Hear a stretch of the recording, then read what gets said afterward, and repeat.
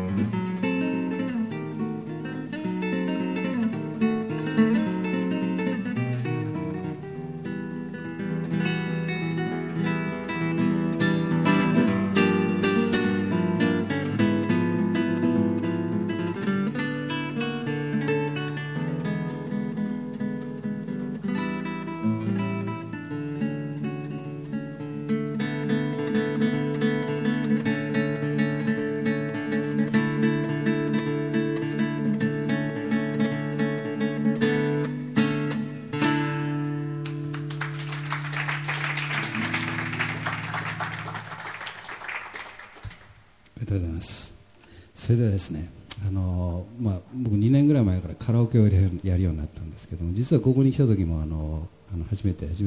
来た時に、結構歌ったんですけども、でその時にここでライブやろうっていう堀さんのマスターの話があって、で僕もその気になって、じゃあやりましょう。で次来た時に歌ったら、あれスケッチさん歌うんだみたいな、酔っ払ってて全然覚えてないわけですよね。だからライブのことはよく覚えてていただいて助かったんですけども、でカラオケやっててよく言われるのは、僕はビートルズしか歌わないんで、お前日本語の歌を歌うのかとよく言われるんですけども、歌います。でも今日は歌いませんけどね。いやカラオケですから。でそのカラオケで歌う曲をギターで弾きます。この辺の世代の方だったら多分知らない人はいないという曲を2曲、弾きたいと思います。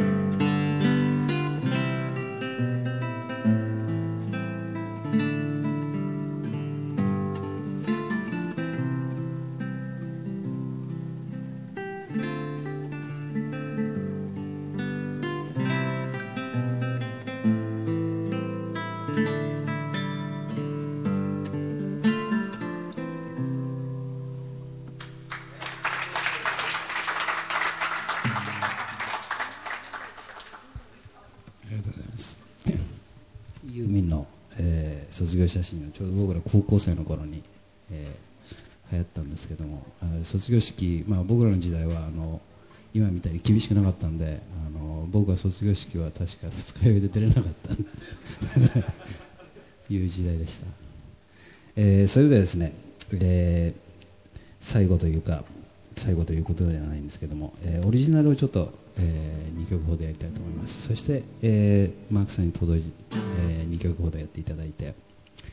という形に持っていきたいと思います。オリジナル、この曲が実は4位になってるんですけども、4位になってるのは歌の方で、この曲の方はまだ10位までしか上がってないんですけども、でも1万曲ある中の10位ですから、それでですね、聴いてください。まずその曲に行く前に1曲、持たせるわけですね。1曲5月か6月に多分出ると思うんですけど、小野清源さんという方が、マスタリングをしているアコースティックギターのオムニバス CD があるんですけども、それに今回参加した、曲を1曲弾きたいと思います。オレンジという曲です。